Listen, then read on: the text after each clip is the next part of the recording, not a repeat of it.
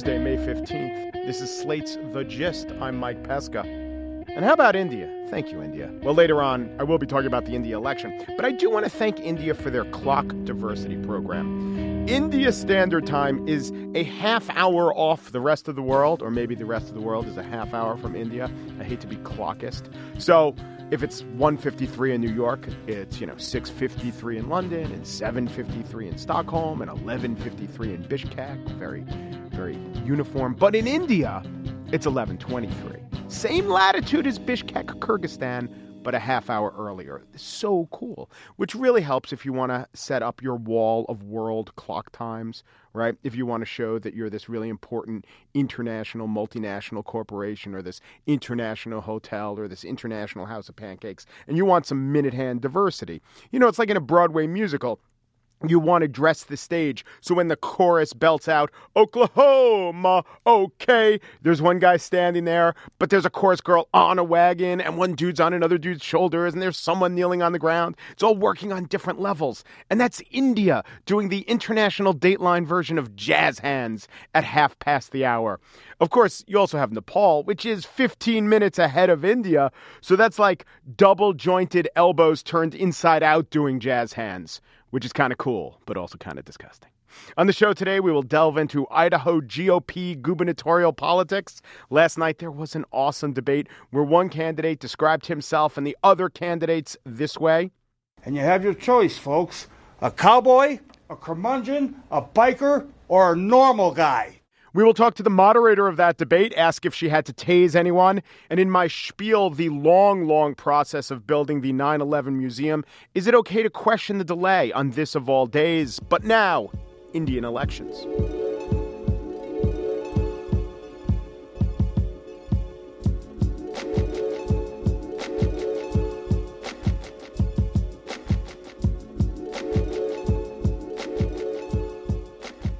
In India, which I think by law I must refer to as the world's largest democracy, they finished voting earlier this week and will finish counting that vote on Friday. Widely expected to be the next prime minister is Narendra Modi, a Hindu nationalist who heads the party known by the initials BJP. Modi, by the way, is banned from travel to the USA, though that ban will be lifted when he becomes head of state. Joining me now is Shikha Dalmia, a Reason Foundation senior analyst who covers India, who is Indian, who just came back from India. So you're very well qualified, and thank you for being on. Thanks for having me on, Mike. So I kind of joked about India being the world's largest democracy, but I get the sense that India is not that much of a functional democracy. Is that fact, that perception, driving a lot of the pro-Modi, pro-BJP support? Well, the Indian democracy is functional in the sense that, it's actually quite a feat. There are about over 1 billion Indians and about 400 million are going to the polls. So just conducting the whole exercise is a remarkable feat, and it takes several weeks actually to complete it. What's in trouble is not the Indian democracy as much as the Indian economy. And that's the driving issue in this current election. And Narendra Modi, the Hindu nationalist whom you mentioned, has exploited that concern about the economy to his advantage. Is he a real reformer, or does he just talk a good game? He has risen to fame by touting a fairly robust agenda of Hindu supremacy. He was the chief minister of the state of Gujarat, where the first act after he got elected, within the first few months, there was a massive pogrom of Muslims, which, it's a little unclear what his role was in it. Some people actually blame him for fueling it.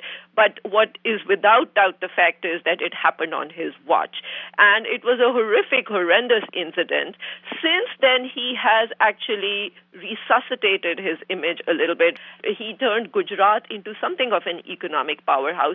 And those twin credentials, that this is a Hindu nationalist who was responsible for the growth of Gujarat, is what's giving him the current cachet in the elections. And the travel ban from the United States, that was because of his role, or perhaps the lack of role, of the government forces that he controlled during that time where for days thugs roamed the street. This was after a horrific fire on a railroad car, which killed many Hindus, and then it was said to be in retribution that many Muslims were killed, right? Right, that's right. It is actually a little unclear what the cause of that train fire you mentioned was. There is some good evidence to suggest that it was not arson by Muslims, that it was actually some kind of a short circuit within the train itself. But setting that aside, Modi took to the streets and started making some pretty incendiary speeches. He allowed the bodies of the Hindus to be brought into the capital of Gujarat and be paraded around, which was widely considered to be a pretty incendiary action. And then the local law enforcement held back as the retribution against innocent Muslims went on for several days at end. And in the aftermath of this incident, not only the United States, but a lot of Western European countries banned Modi from traveling to their borders. And the reason is that in the United States, the U.S. has policies against issuing visas to people who incite religious violence or have been in any way involved in religious hatred. And so that's the reason that Modi was denied the visa. And the ban actually has not been lifted. It will be now because, it would be a little ridiculous, I suppose, for America to have a ban against a duly elected prime minister of the most populous democracy in the world. Do you think the ban was fair? Yes, I think it was fair. And I think in Modi's case, there is no doubt that on his watch this pretty awful, grisly incident happened. So I think it was okay. Okay, let's talk about his Hindu nationalism. I get the sense he's definitely not as radical as, say, an Ayatollah in Iran is an Islamist. But could you compare him, say, to an American conservative Christian who talks frequently about Jesus? Is there an American politician he compares with? Or is it, more religious than even Michelle Bachmann or Rick Santorum? Oh, I mean, there's no question about it. He's, far more shrill than the shrillest, white Christian politician in America, who's in the mainstream. I mean, setting aside like the fringe element. Yeah. But to be fair to him, he has not run this campaign on the Hindu nationalist agenda. And it is a remarkable feat that he has pulled off, that he used to be viewed from the prism of this violence against Muslims that happened in his state. And now he is largely viewed from the prism of an economic reformer. And the reason he has pulled this feat off is in the last at least 2 or 3 years, his speeches have emphasized growth and development in India and speaking to the economic aspirations of Indians.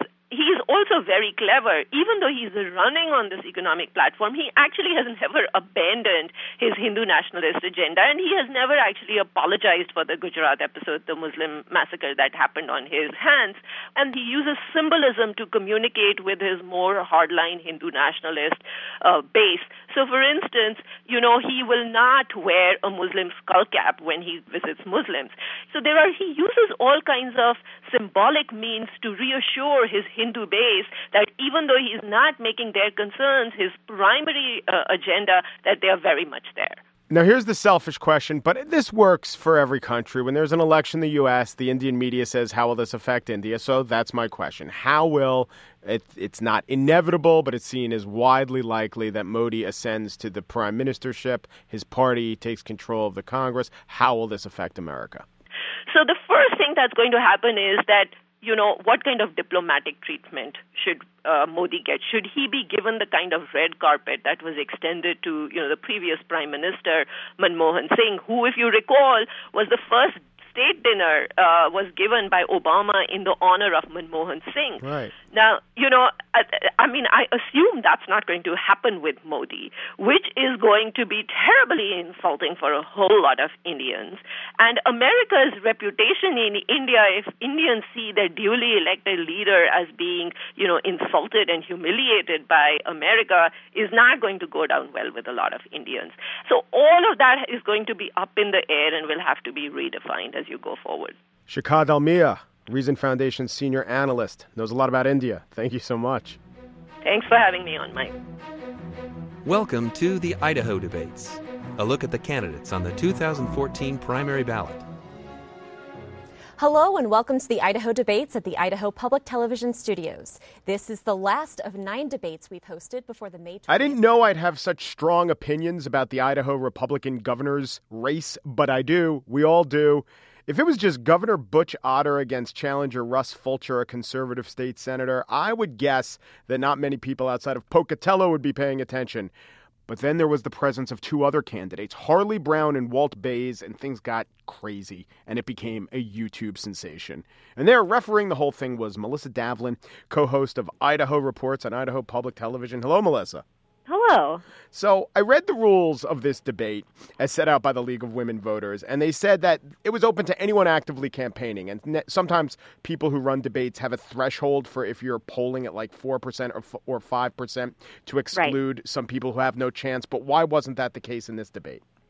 Governor Otter has insisted for many election cycles that if he is going to appear in a debate, then everyone who is on the ballot in that election, whether it's the primary or general, also be invited. They don't have to attend, but he wants them to be invited. And so in this case, that included a very serious challenger, Senator Russ Fulcher, and 2 candidates, Harley Brown and Walt Bays.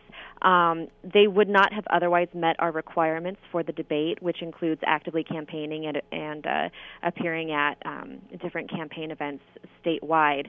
But because the governor insisted as a condition of his appearance on the debate, we went ahead and extend the invitation to Mr. Bays and Mr. Brown because we felt it was important to put this debate on. And is Governor Otter just this huge believer in public discourse? All right, I'll drop the pretense. Obviously, Governor Otter wanted to sort of, I don't know, like he would be the Tootsie Roll inside the Tootsie Pop, and he wanted to surround himself with the hard candy coating of these 2 other guys who were going to maybe at least take up the time that Fulcher could be attacking him, right? You know, a lot of people are saying that there is a story behind this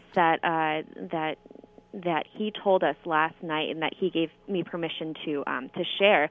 Harley Brown is a perennial candidate. He ran against him when Governor Otter was then Congressman Otter. And one night, Harley Brown showed up at a debate, and he was not invited, and he wasn't allowed to participate. And he got really, really upset. And then Congressman Otter went outside and calmed him down, and he says he made a promise to Harley Brown that whenever he was on the ticket, that Governor Otter would make sure that he was invited to that debate. I made a promise to Harley Brown that day. Now, let me explain if our listeners haven't seen Harley Brown. He wore a tie.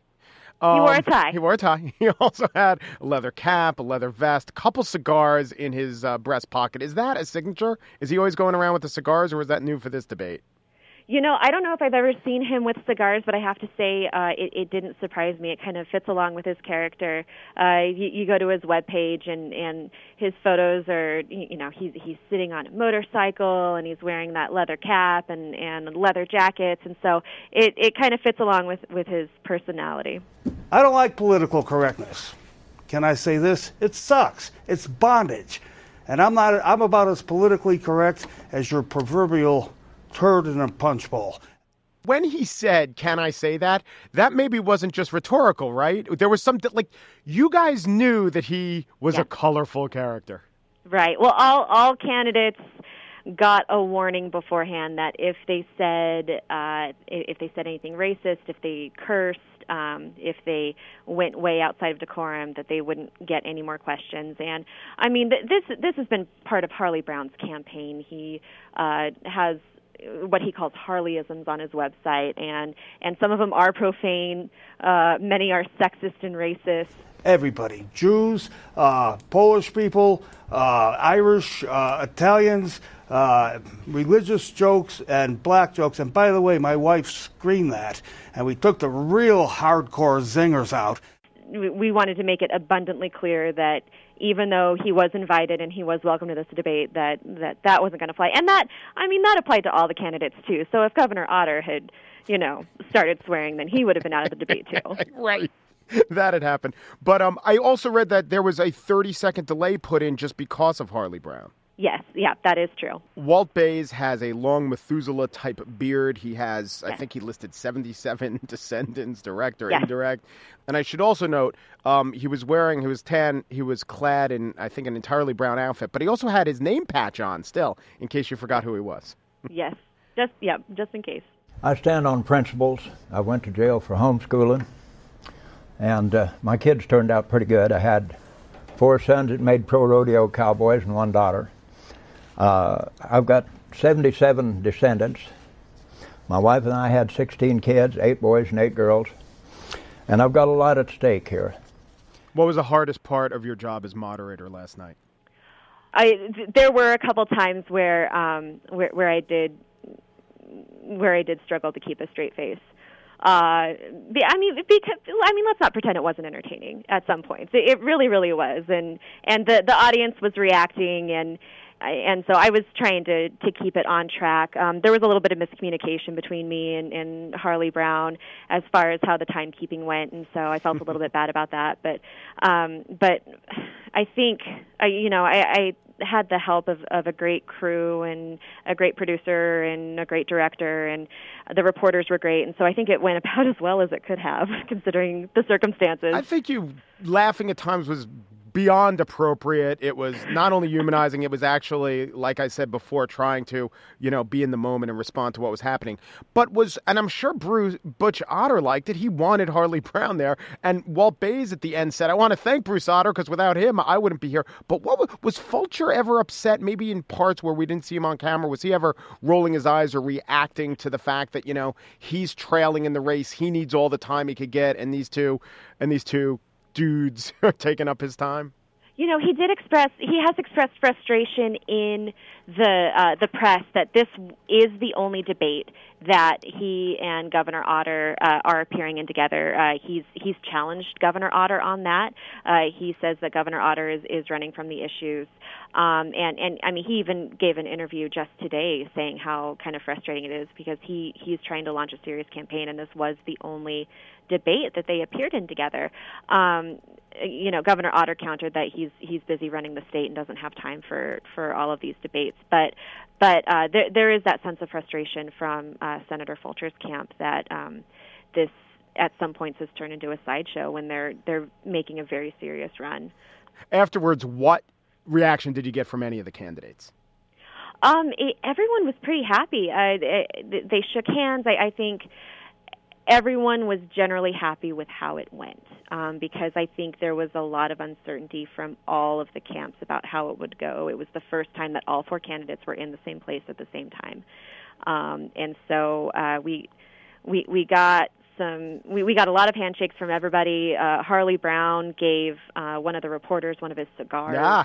Yeah. So who do you think's going to play you on Saturday Night Live? The executive producer said that I look like Amy Poehler's little sister, so if they could just bring her back for that would be fabulous. That would be cool if they did. I mean, this thing has really taken off. What's happened because of it? I know, it's scary. You tell me, has the reaction there been, this is an embarrassment for the state of the party? Or is the reaction kind of what I felt like, this was fine. I kind of want to move to Idaho and vote in this election. I've seen reactions all over the place. People have there are some people who are annoyed and they're calling it a sideshow. They're calling it a circus. There are people who are focusing on the exchanges between. So the reactions have been all over the board, but we've generally heard really good feedback, which makes me happy because, like I said, this could have gone so many different ways. Idaho Public Television's Melissa Davlin, who, let's face it, won yesterday's Idaho Republican debate. Thank you, Melissa. Thank you so much.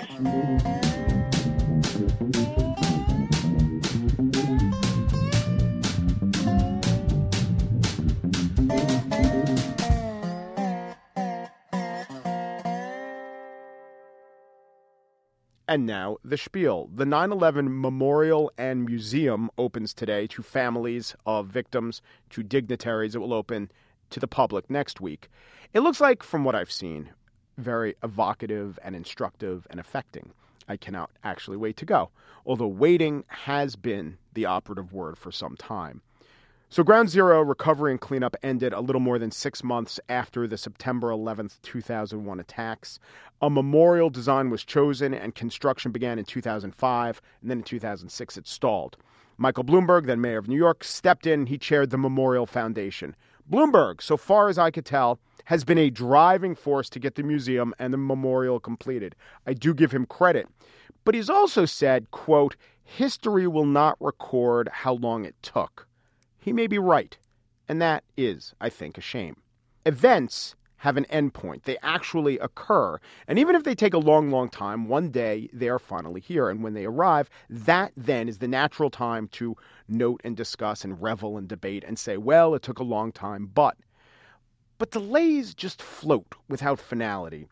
There was never one agreed upon time during the delayed building of the memorial to say, it's not here. The 10th anniversary served as an occasion to reflect on the fact that there was no tangible museum, no tangible memorial. But every anniversary also had other roles to play, like to comfort the families and to remember the tragedy.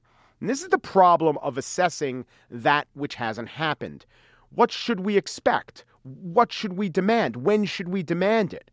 Progress is always measured against something, either in a temporal sense, like education was cheaper in 1975, home ownership was less affordable in 2011, or against other groups. Infant mortality is lower in Serbia. Test scores are higher in China. And that does not take place with that which hasn't happened.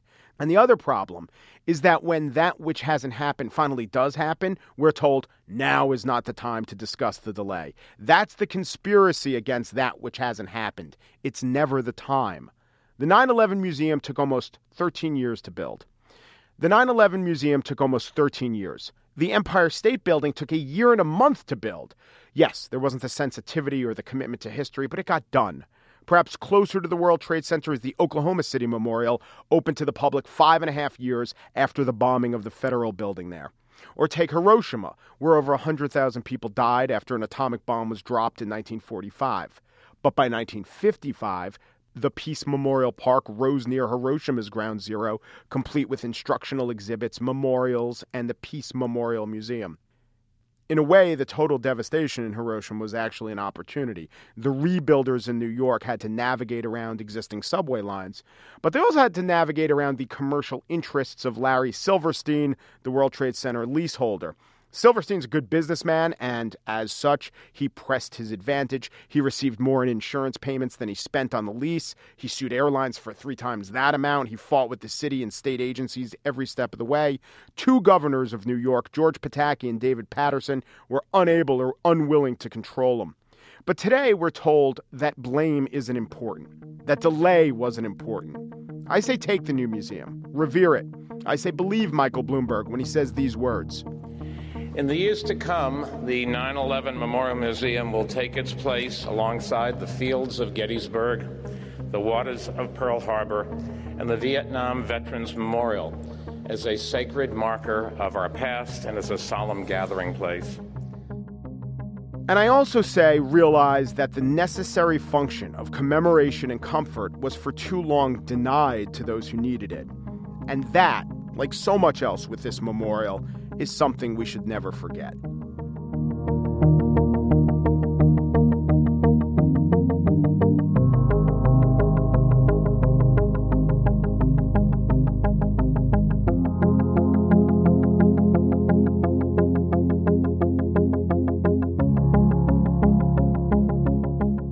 And that is it. Andrea Salenzi, who is part biker, part cowboy, produces the show. Andy Bowers, part curmudgeon, part normal guy, is executive producer of Slate Podcasts. He's not a curmudgeon. You can send us email at thegist@slate.com. Even more importantly is you could get the email that we send every day when the show's up, and you can play the show from the email. To sign up for that, go to slate.com/gist email. You could subscribe in iTunes and give us a review. Reviews do help. The Gist is brand new, so we would like you to tell a friend about The Gist and engage in a little podcast proselytizing. It really helps us. A good place to listen, Fat Jack's basement. After the wife's trumped-up restraining order, we have all been there, brother. Thanks for listening. And I was living in Fat Jack's cellar because my ex-wife had given me trumped up some restraining orders. I couldn't see my kids. It was a mess. And Fat Jack's old lady, Fat Jack's wife, said, "Get this lunatic out of my cellar. He's starting a presidential campaign. I'm getting calls from the media and all this."